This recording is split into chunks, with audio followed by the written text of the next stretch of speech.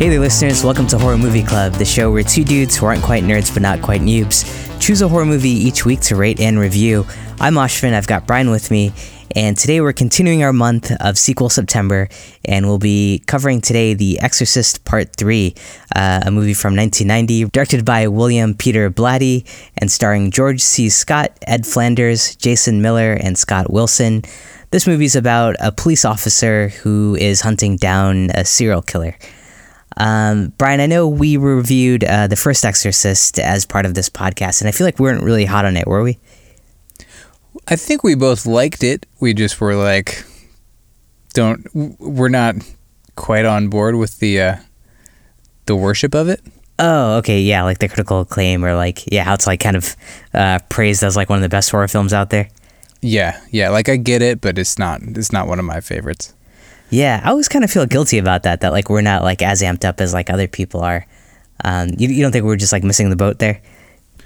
Maybe. Who knows? Yeah. I think that like I don't take pleasure. When we very first started, I may have taken a slight amount of pleasure in disliking things and like and criticizing what was wrong about them, because I feel like I was learning how to do it. Sure. But, and not that I ever really wanted to dislike something, but now I really am unhappy to dislike something. And if I don't like it, I'm not as eager to talk about it. Oh, really? You don't get off anymore on like being the naysayer and like... No, yeah. I don't. Do you? A little bit. Maybe we should watch Tusk again if you have a different opinion on it. I think it's enjoyable, especially when you can point to like specific things.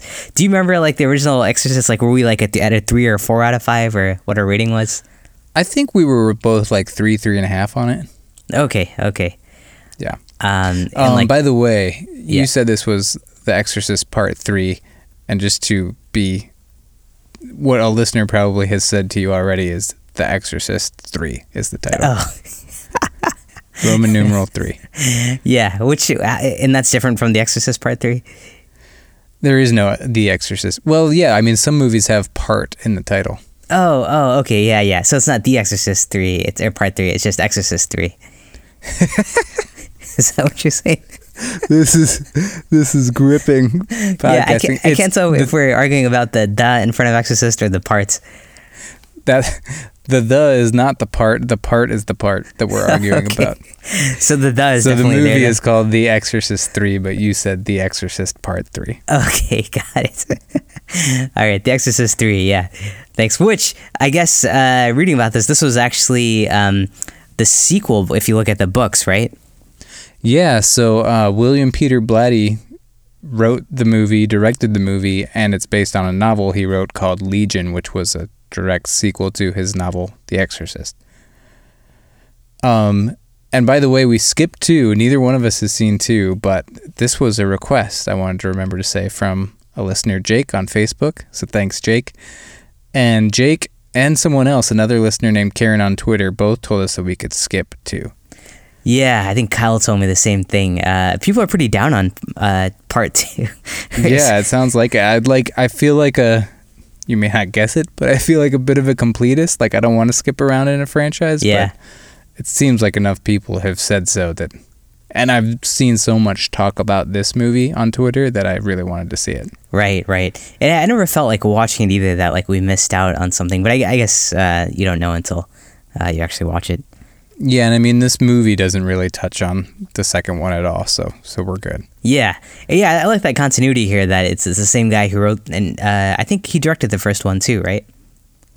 No, William Friedkin, I believe, was the director of the first one. Right. Right. Okay, he just, this guy just wrote and directed this one, and he only wrote the first one. Yeah, correct. Okay. And then I think he's only like directed 2 movies, like this was his last movie he directed anyway. Which, yeah. I mean, I think he just made it a part of his agreement that like he was going to direct this with, I can't remember the production company now, Morgan Creek, I think. Okay. Yeah, Morgan Creek. Which I thought was kind of impressive. Like watching it, you don't feel like this is like a first or second time directorial work. No, I don't think so. I mean, I could notice a couple of parts that were a little off, but it wasn't like could have been off. Any director could have made those mistakes. Yeah, right. And, mistakes is subjective. Sure. But sure. yeah, I thought it was well done for a director who hadn't really directed much before. Only one other movie. Yeah, right, exactly. And that's awesome to be able to both screenwrite, be an author, and then also a director. That's kind of like doing it all. Yeah, I wonder how often that's happened. Yeah, I know. I want to pay attention to that more going forward. What did you think of the genre of this film? Do you think it aligns with the first film, or did you feel like this went in a different direction? You know, it does align, but I like that it's kind of many people are possessed. Like, it almost like fits into a subgenre I identify as like demons rather than demonic possession. Like, sure, it's not an exorcism movie. Yeah, right. Like, there is an exorcism at the end of the movie, but it was kind of forced in by Morgan Creek. It sounds like it wasn't really a part of the novel. Yeah, right. No, that's the big difference. Is like the first one was all about like an exorcism, and this one way less so. Yeah, so I think it does take a slight like curve in this terms of the subgenre, but still like a nice segue. Like it's a nice continuation of the story in my mind. What do you think? I agree. I also thought they added like a bit of like a cop, like detectives, almost like slasher, like some cop in Georgetown, I guess, like chasing down a serial killer. I thought they kind of brought that angle in a bit more. Right, yeah, it was kind of like a crime movie. It almost reminded me of like Seven or something. Yeah, right, like a detective trying to figure out who a killer is or something. Yeah. Yeah, interesting way to marry those two genres. I like that. Yeah, I like it a lot. Did you recognize, so this guy who plays our main character, Lieutenant Kinderman, was played by George C. Scott. He wasn't in the first one, right? No, his character was briefly, but it was a different actor. Okay, got it. And then, did you recognize him from anything? I recognized him from The Changeling. Oh. Which is like a 1980 haunted house movie. Ah, okay. Yeah, I'm not sure if I've seen that one. But I guess he was also Ebenezer Scrooge in A Christmas Carol. Oh, nice. Indeed. But yeah, he's definitely got a very familiar face. Yeah, he was in Dr. Strangelove, Patton, some other big movies. Oh, cool. Yeah. Yeah, definitely been around for a while. Anyone else? Go ahead. Did you recognize the Gemini Killer? No, I liked him though. Who was that guy? It was Brad Dourif, who is the voice of Chucky in the Child's Play franchise. Oh, no way, really? Yeah. Wow, that's awesome. Yeah. Yeah, that's cool. And has his face been in anything else? He was in Dune, One Flew Over the Cuckoo's Nest. Okay. Yeah. Some other stuff, yeah. Kind of has that crazy look about him. Yeah. Well, that's cool. And then there are like a bunch of cameos in this. Did you see like Samuel Jackson, Fabio, Larry King? Yeah, there were definitely some strange ones. Yeah, all in like one scene, right? For the most part, they were all in one weird dream sequence. Yeah. Wonder how they pitched that to these guys. Whatever. Yeah. That was random. Yeah, you mentioned the alternate ending. So I think originally they were going to go with an ending that aligned with the book, and then the production company like tacked on this other ending? Yeah, they really wanted I think I remember reading it was like specifically one executive at that company really wanted an exorcism in the movie. Yeah. So they like ponied up an additional $4 million of budget just to do that last scene. Oh my God. That's incredible. Yeah, it was an $11 million budget movie, so yeah, it's not nothing. Yeah, that's like a third of your budget just for the end. That's wild. Speaking about it, though, I was thinking about it. Like even the first one, the title, "The Exorcist." Like I always thought the movie was all about this exorcism, but I feel like with the title, it's really all about the priest and his character, right? Because the exorcist is like the person doing the exorcism. Right. Yeah. So in this one, to call it The Exorcist 3, as you mentioned, I guess there would have to be someone doing like some exorcism, right? Otherwise, it wouldn't really live up to the name. Yeah, I mean, if you want to get technical. But Blatty really didn't want it to be called The Exorcist 3. He wanted it to be called Legion. Oh, and just like break away entirely? Yeah, and that's what the book was called. Yeah, Because Exorcist 2 did so poorly. Sure. That they were like, and then they admitted later that that was a mistake to title it that because it didn't do that well at the box. It did $39 million at the box office, which isn't bad, but yeah, moderate success there. Yeah. Legion would have been pretty cool, like as its own film. But I mean, I guess it's the same story arc that ties back to The Exorcist. Yeah, and it kind of hits on that the fact that it was more than one killer essentially in this movie. Not to spoil anything prematurely. Right. That's interesting. Because I would argue there was one killer in this film. But, right. Yeah, and we'll talk more about that. Okay. But, you know. Yeah, I hear you. Interesting move there, and yeah, I feel like you can really feel the studio's rewrite in there. Yeah.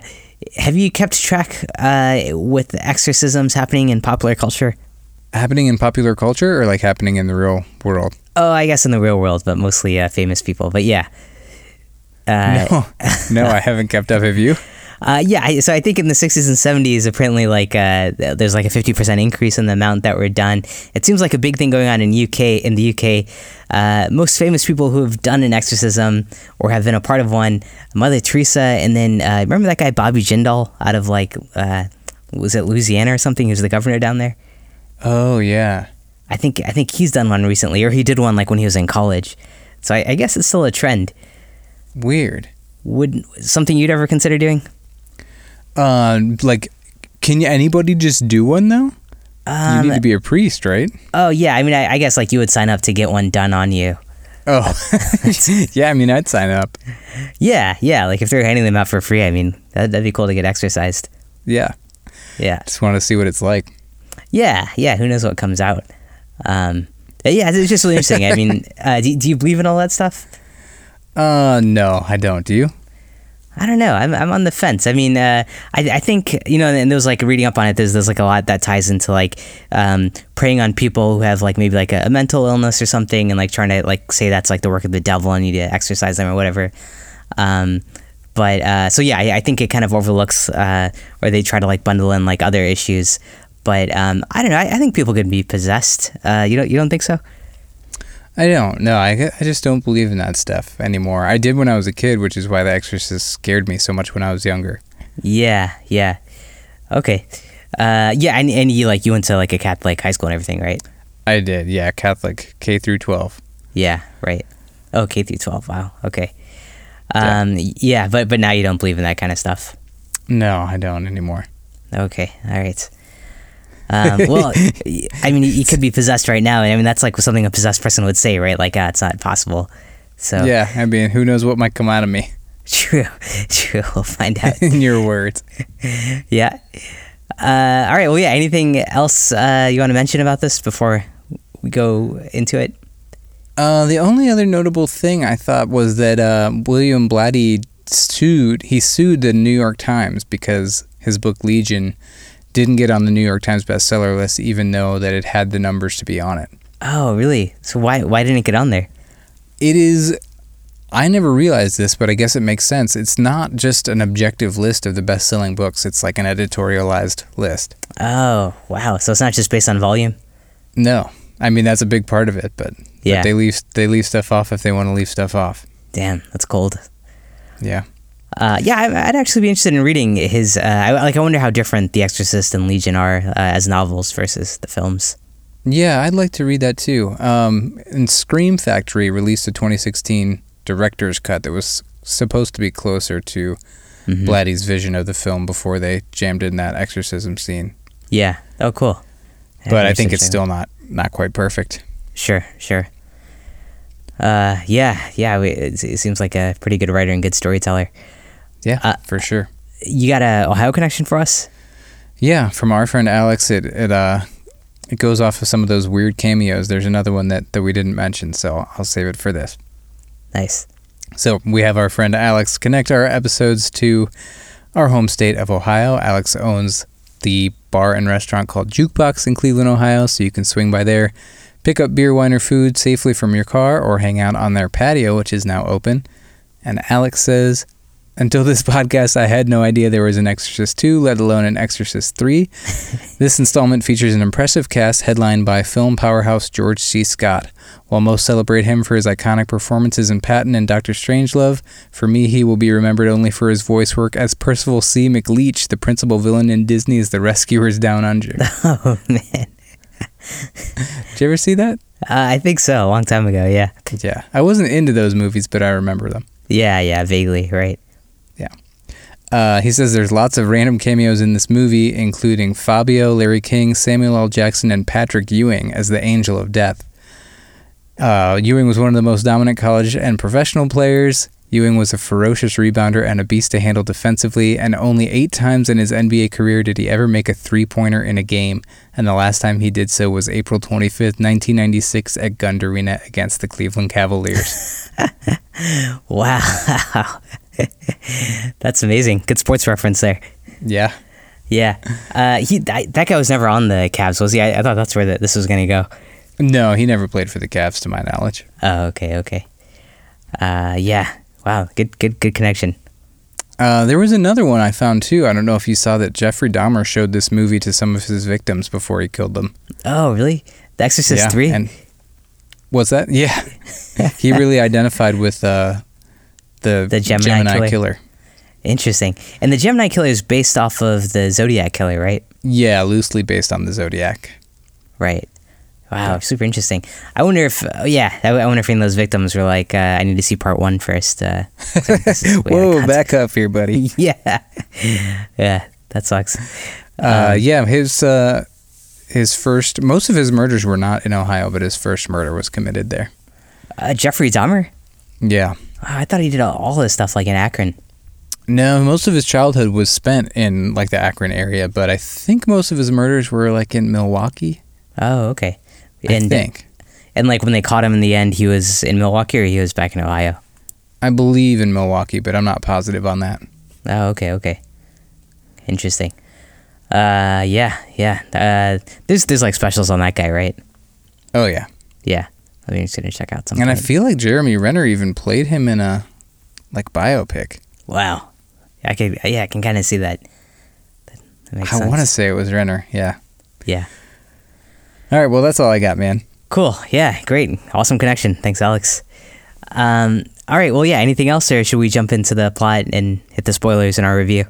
Let's spoil some stuff. All right. Sounds good. Before we do, though, do you mind if we take a quick break? I think there's someone at my door. Sure, buddy. All right. Thanks. I'll be right back. All right.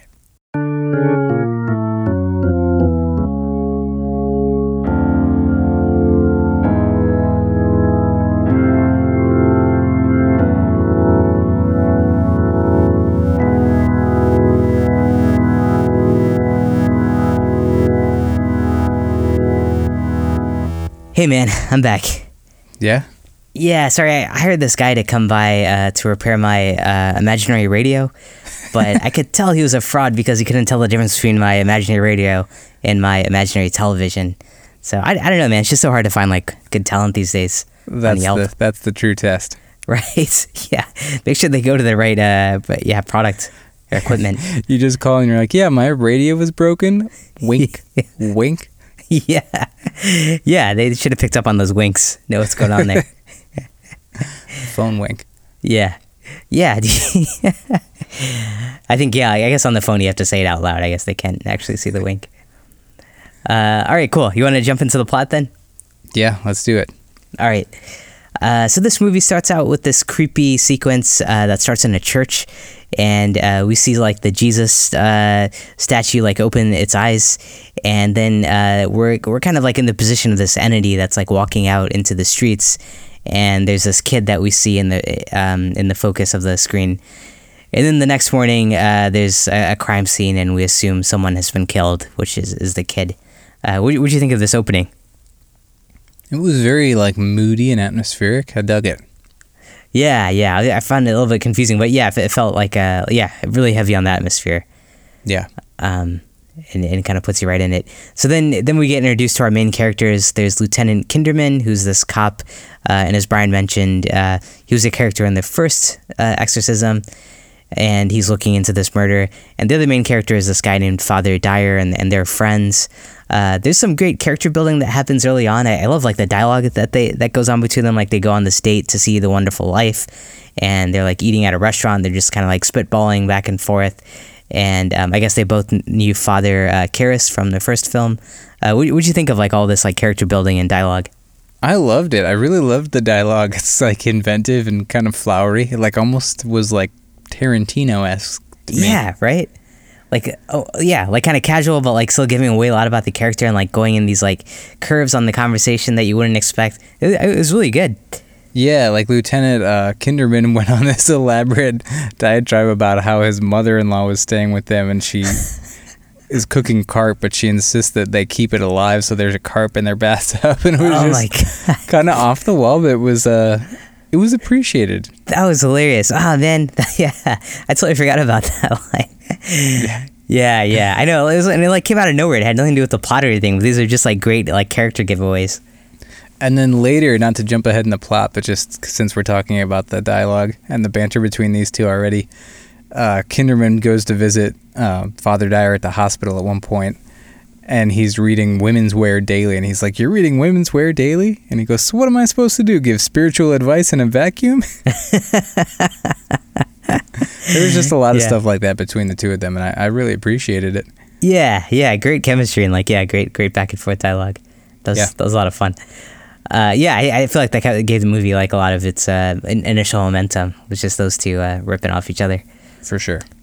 So then after this date, we jump to a scene in the church where there's another father who's listening to someone give a confession, and that person who we can't see who's giving the confession starts letting on that they've murdered a bunch of people, and then we hear the father scream, and off camera he dies. So now we're at like two murders, both that have happened off screen. And what did you think? Like, are you getting kind of upset that you're not seeing these murders happen? No, I liked the mystery of it, and I really liked that creepy voice and the creepy confession. Oh yeah.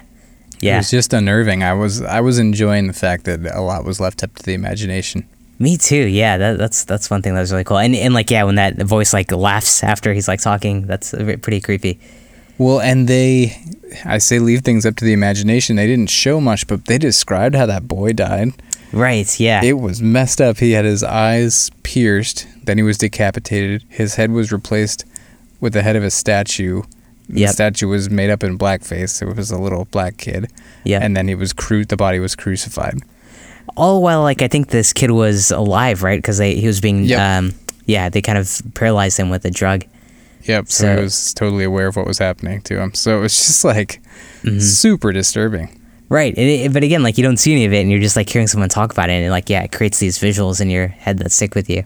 Yeah, man, that's just something that's time and time again, it's always hitting home for me. Leaving things to the imagination can be way more powerful. For sure, yeah, and I think this movie definitely demonstrates that. Yeah.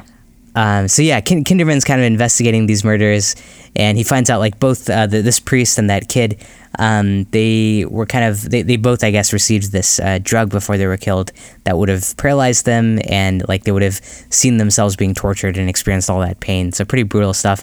He's also finding that all these victims are having their index fingers cut off. So then the next night, Father Dyer, he's in the hospital and he gets murdered. Someone drained all the blood from his body and put it in these like neat little jars next to his bed. And again, this like happens off screen. We don't see it. And the index fingers of his are cut off. So it's kind of like another gruesome death that happens off screen, right? Yeah. And I initially balked at the fact that all his blood would be in those cups. Yeah. But I counted, and it seemed like it would have worked out. There's 1.2 to 1.5 gallons of blood in the body, in case anyone's curious. And you think there were enough jars to account for that? There were 21 cups that looked to be about 8 ounces, and that would be right on the money. You counted all the cups. I don't know why. I was just like, there's no way. All the blood in the human body is in that. But then I was like, this seems like something Blatty would have thought through. It doesn't look like a lot sitting there on that table, like in all these neat little jars. No, I guess that adds up. All right. Well, yeah, I guess I know how many jars to bring when I see you next time. This Father Dyer is dead now. Kinderman tells the hospital staff that he suspects there's a serial killer at work, this killer known as the Gemini Killer, who was killed 15 years ago, but a lot of the signs they're seeing with these killers, or with these murders, are telltale signs, like the index fingers being gone, everyone being killed having like a K in their name, just things like that, like words being misspelled, things like that. So did you follow this whole trail of ideas? Yeah, for the most part. How about you? I was a little in and out on like, so they definitely killed the Gemini Killer 15 years ago, or was there an idea that like the wrong person turned themselves in and like the Gemini Killer might be loose still? Yeah, I think that was the premise, that maybe it was the wrong person. Oh, okay, got it. So they start doing this investigation of all the patients at the hospital, and Kinderman finds this one patient who's locked in this isolation place, who had just shown up, I think like 15 years ago maybe. But and this guy looks exactly like Father Karras from Part 1, or sorry, The Exorcist. I won't call it The Exorcist 1. So yeah, that priest that we saw die in the first one, there's a guy who looks exactly like him in the isolation room, but he claims he's not Karras and that he's in fact the Gemini serial killer, and his face changes while he's talking. It took me a while to catch on to like that these were like two different faces. I just thought it was like a lighting, but did you catch on to that? That is some drastic differences in lighting. Right? Yeah. Well, yeah. We all look the same to you, don't we? A little bit sometimes. It's like, that's weird. In this light, this guy looks like way younger. That's surprising. But yeah, I guess they were hair color. Yeah, exactly. But I guess they were like changing the actor in and out, right? Yeah. Yep. Yeah. So yeah, the face is changing between Father Karras and I guess the younger guy was the Gemini Killer, probably. Yeah, Brad Dourif. Okay. Yeah. Okay, cool. And so as the Gemini Killer, he's admitting to the detective, to Kinderman, that he's like the one going around killing everyone. But I felt like Kinderman didn't quite believe him at this point, right? I can't decide or can't remember at this point. I think he's suspicious because he's like wondering if the nurse or anyone has like talked to this guy about like the murders happening or something. Yeah, because he hasn't really seen anything supernatural, so yeah, it would be hard for him to believe that this guy's escaping. Yeah, yep. Yeah, so he's pretty hesitant. But then that night, there's a nurse that's walking around the hospital, and she locks this door and walks away, and this thing comes after her and murders her, which I think this is like one of the most famous like jump out scares, right? Yeah, that is why Karen on Twitter reached out to us about this movie. She wasn't requesting it, she was just mentioning, she like commented on our Scariest Shots episode about it. Yeah, I remember. And I had seen this already on Twitter. It's like a GIF. Yeah, I know. Yeah, people often talk about it. Were you surprised? Had you seen this clip before? Yeah, I think I'd seen it on YouTube when we were doing that episode. I think I like Googled scary scene. But yeah, that's a scary scene though. It is. Shoot, I was hoping at least one of us would be completely shocked by it. But it's still shocking. Yeah, like the way like the volume kicks in, like right when that thing's coming out and like zooms in as this woman's like being chased by this demon. Well, it was a great setup too. It was like a 5 minute single shot of just this woman kind of shuffling around the hallway, taking care of routine stuff, but like kind of getting creeped out by noises here and there, and then yeah, it was cool. It was well done. Again, that is not something that did not have a first time director feel. That seemed like somebody who knew what they were doing. Yeah, building that scene up. That felt like definitely some kind of expert there. Right. Really good. So Kinderman goes back to talk to this Father Karras patient, who's actually the Gemini Killer, and the Gemini Killer kind of reveals that every night he's able to like possess these other patients in the hospital and commit these murders. And the next day, the Gemini Killer possesses this elderly woman in the hospital, and there's a scene where like she's crawling around on the ceiling as she like escapes the hospital. What did you think of that visual?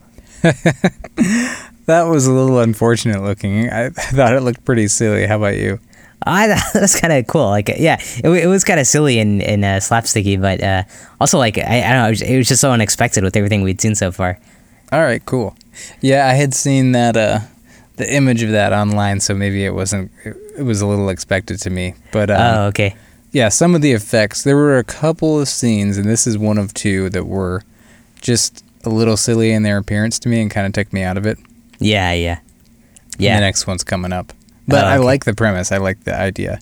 And these are patients in the psych ward that the Gemini killer is possessing, by the way. Yeah, right. And this is the lady who had an imaginary radio, Right. trying to get it fixed. Yeah. Oh, I thought that was a different lady. Oh, was it? Oh, wait. I can't remember. Never mind. It's not important. Go ahead. Yeah, I can't remember either. All right. Well, so yeah, this woman escapes from the hospital, and she goes to Kinderman's house, where she brings this huge, like, what would you call that? Like a big, not like It's like pruning shears for a head. yeah, like huge shears, kind of, right? Yeah, exactly. Yeah.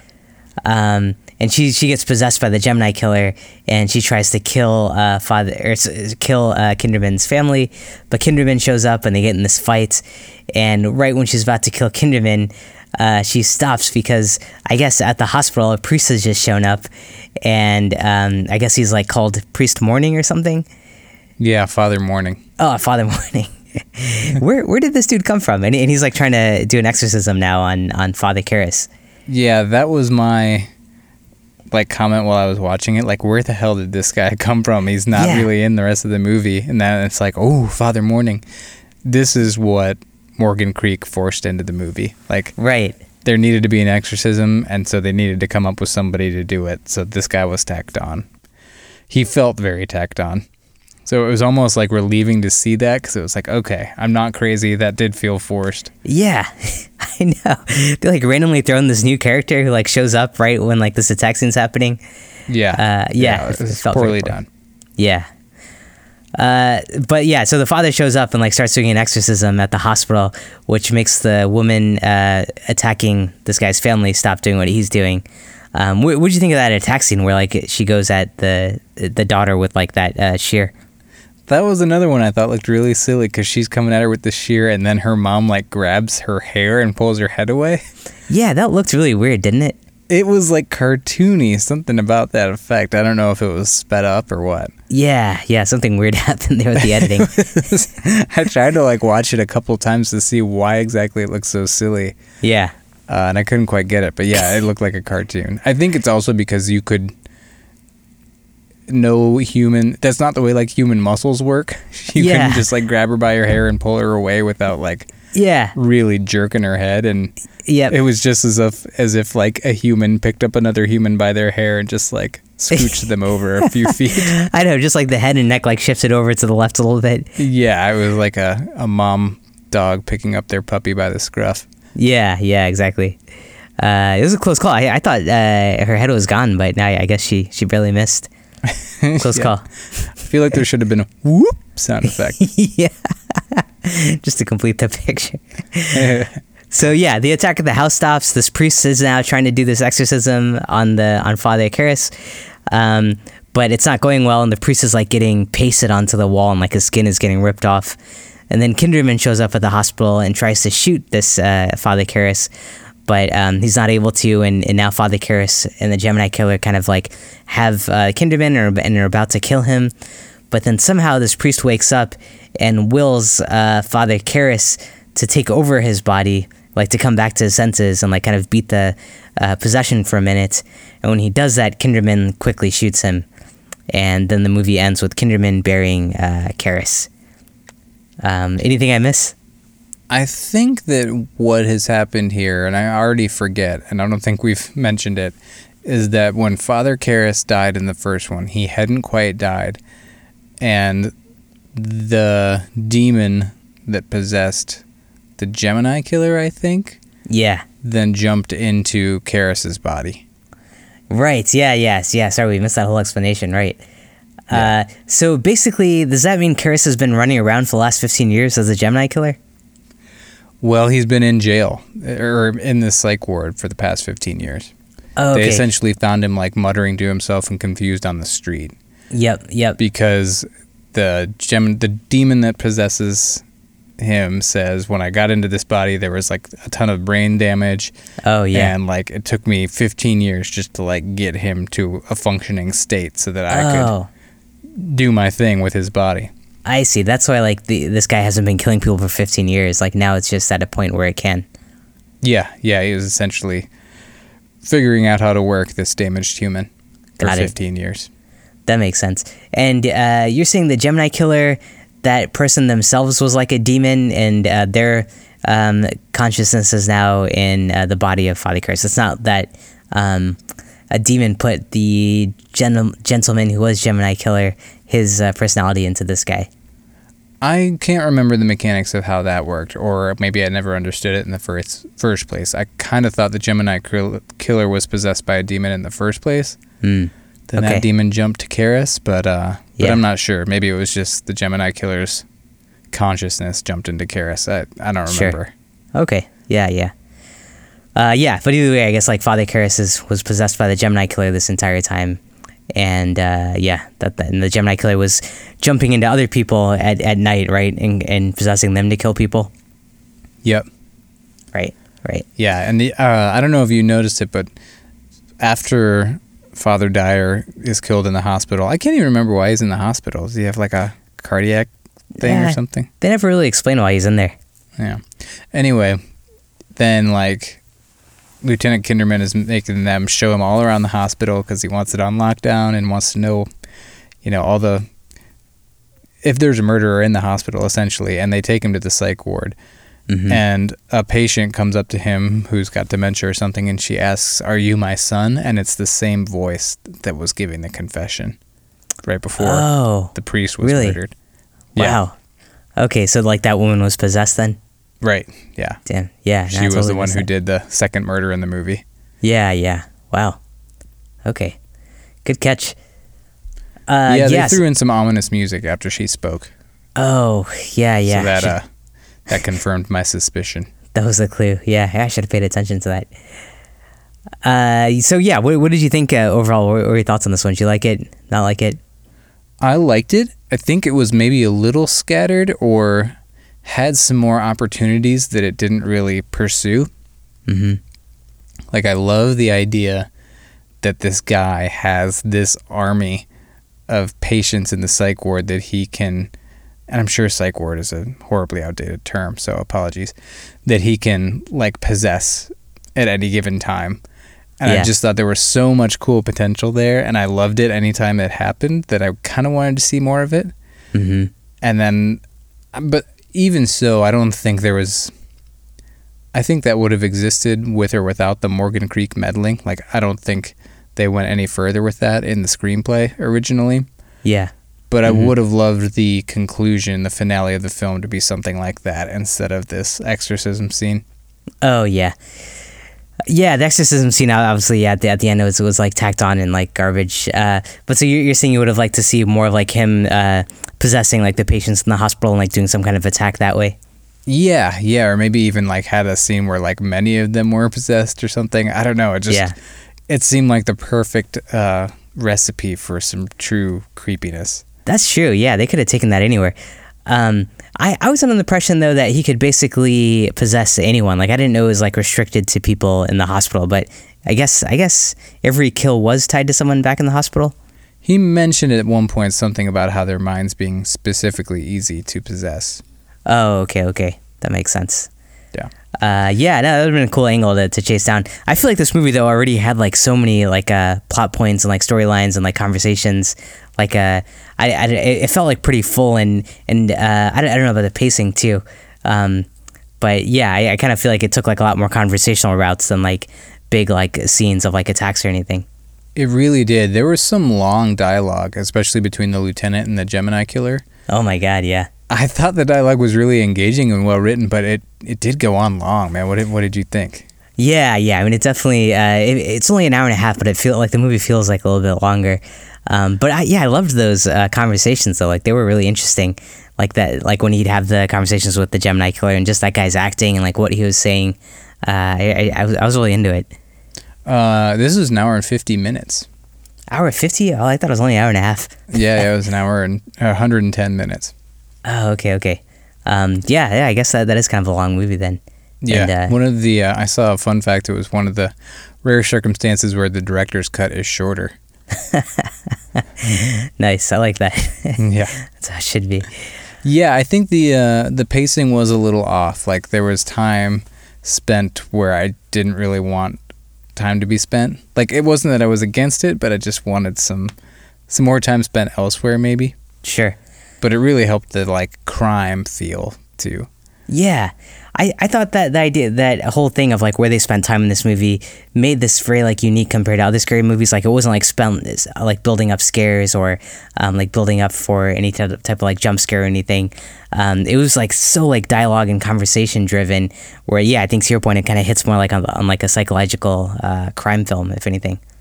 Yeah. And I almost wondered if maybe, and I don't know if this would still happen, it would be less likely to happen or more likely to happen when you've got the author of the novel screenwriting and directing, but I feel oftentimes in a movie that was based on a novel, it can feel a little cluttered because they don't know what from the book to cut and what to leave in. Yeah, because like once you know how the entire plot of a book fits together, everything seems important. Every little piece seems important because typically it is. Right, every piece of dialogue, every conversation, every character. Yeah, so I just feel like in a movie they often don't know what to cut and what to keep. Yeah, that's definitely an issue when it comes to transcribing things. I'm like, that whole Dr. Sleep movie, am I right? That could have been cut. Here we go. Yeah. No, but I'm with you. Like that makes a lot of sense. You have this guy who wrote the book, and he's trying to like figure, like he's doing the editing of it and putting in what he thinks. And yeah, maybe he jammed it up a little bit more than necessary. But I liked that it wasn't like your typical scary film, like just going one scare to the next. Yeah, it was really well written and well thought out. Yeah, and I do think one thing it does really well is continues the story without dishonoring the original. Like, it changes enough to not make it just another movie about someone who's possessed in an exorcism, but right? It still goes on the same characters, like takes the history and moves it forward. I thought that was really well done. Yeah, it's a really cool way of like staying in the same universe but like telling a different story. How did you feel about the scare factor? Like the fact that they're only like maybe like, well, actually I loved it because like so much of the scare factor in this is conversations where they're talking about like scary stuff, and so it's in your imagination or the one or two jump out scares, which were pretty okay. So I liked that. What did you think? I thought it was cool too. I felt there were a couple of sequences in churches too where there was just eerie noises or like wind. There was a shot of a statue with like a distorted, creepy face, and as you mentioned, Jesus's eyes opening on the crucifix. A lot of stuff like that. I want to say I wish there was more of, but it was probably just right. That stuff really was up my alley. Yeah. So in general, you like religious horror and like those kind of things. Like I do. Jesus statues. Even though I don't really believe in that stuff anymore, I do really like it. Yeah, it's creepy, isn't it? It is creepy. Yeah. I just feel like churches and stuff are like creepy on their own, and then like when you add like this whole nother layer of like a bleeding Jesus or like its eyes opening, that kind of just amps it up even more. Yeah. I feel like I've kind of gone like I don't know if it's a 180 or a 360 on it. Like, it used to creep me out as a kid because I assumed all this like devil and demon and Satan stuff was true. Yeah. And now I'm at the other end where I feel like church and God in general is creepy to me. Now just the whole thing is scary. Yeah. Yeah, it is. Do you feel like with these movies though, one thing that I struggle with is like there is this kind of like inherent sense of like good versus evil, like Christ and like the Christian belief and all that stuff is like fighting this like dark side. Do you feel like it makes it like too binary in a way? No, I like that. I mean, yeah, maybe. It doesn't bother me, though. Like, I like that story. Yeah, it doesn't come off as, like, one big sermon to you or anything. It does, kind of, but I don't mind when movies do that. Yeah. Like, I love a movie that is more complex and, like, the good guy has a lot of flaws and the bad guy has good points, and you're like, oh my gosh, I kind of agree with the bad guy. But yeah, I like a good old-fashioned, like, good versus evil story, too. Sure. Yeah, it draws the lines pretty cleanly. Yeah. I don't know. I always try to empathize with the guy who's like possessed in these films. It's hard in this one. Just like Jeffrey Dahmer, man. Yeah.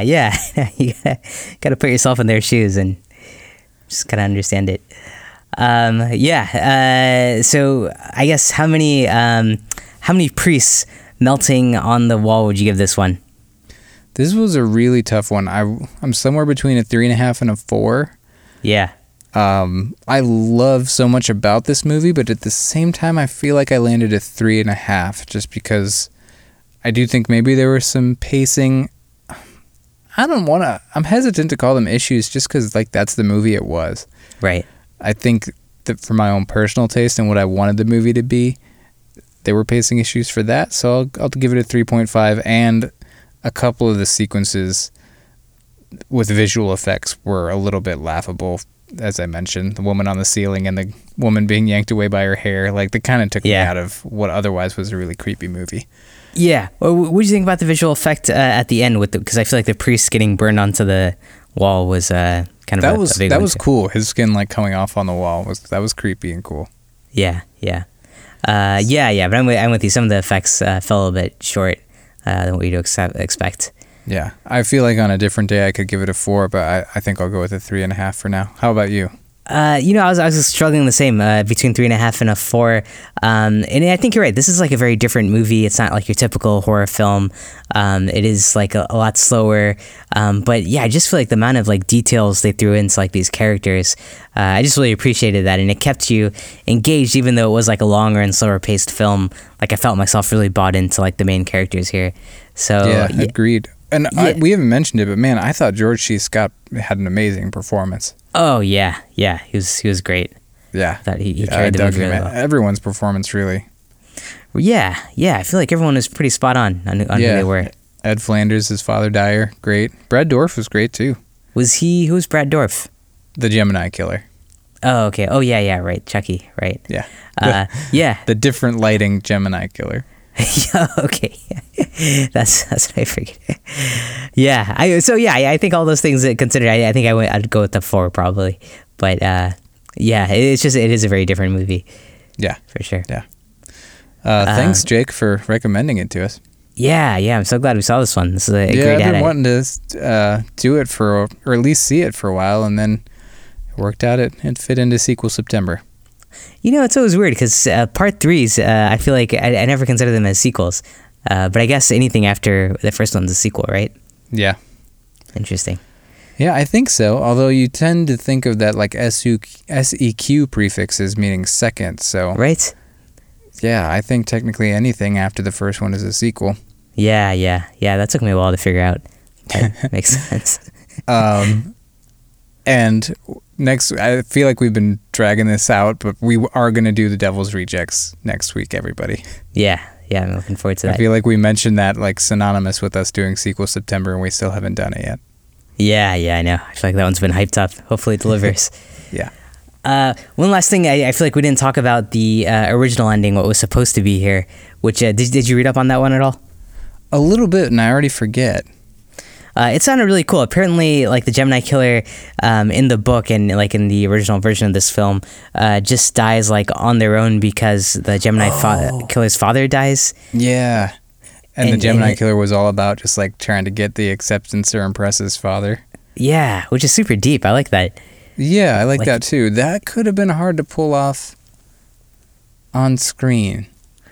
Yeah, like I think maybe they could have done it, but that seems like something that would work better in a nuanced novel. Yeah, you're probably right.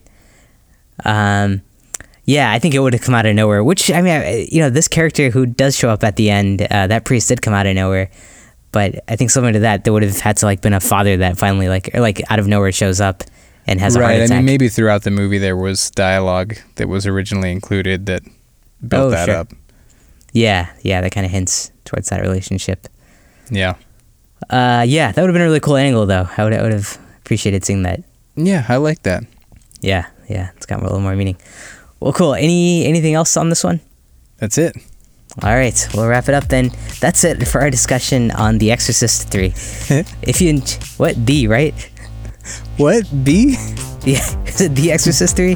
The Exorcist B? Yeah, The Exorcist 3. Okay, that's it for our discussion on The Exorcist 3. If you enjoyed this episode, please leave us a 5-star rating on Apple Podcasts. That's going to help other people find our show, and we always appreciate it. If you want to join the discussion, find our social links on horrormovieclub.com, or you can shoot us an email at podcast@horrormovieclub.com. Brian already announced our next week's movie, The Devil's Rejects, so try to watch it before the next episode and you can join the conversation with us. We also now have a Discord server where we're chatting up with a few other listeners and horror fans. That link is on our website. We also have a Patreon page with some bonus content, so if you want to throw some change our way, you can find that at patreon.com/horrormovieclub. Our logo is by Amy May Pop Art, so check her out on etsy.com. And until next time, if your mother-in-law is in town, don't jump into the bathtub without checking for any fish, in case they're storing some fish in there.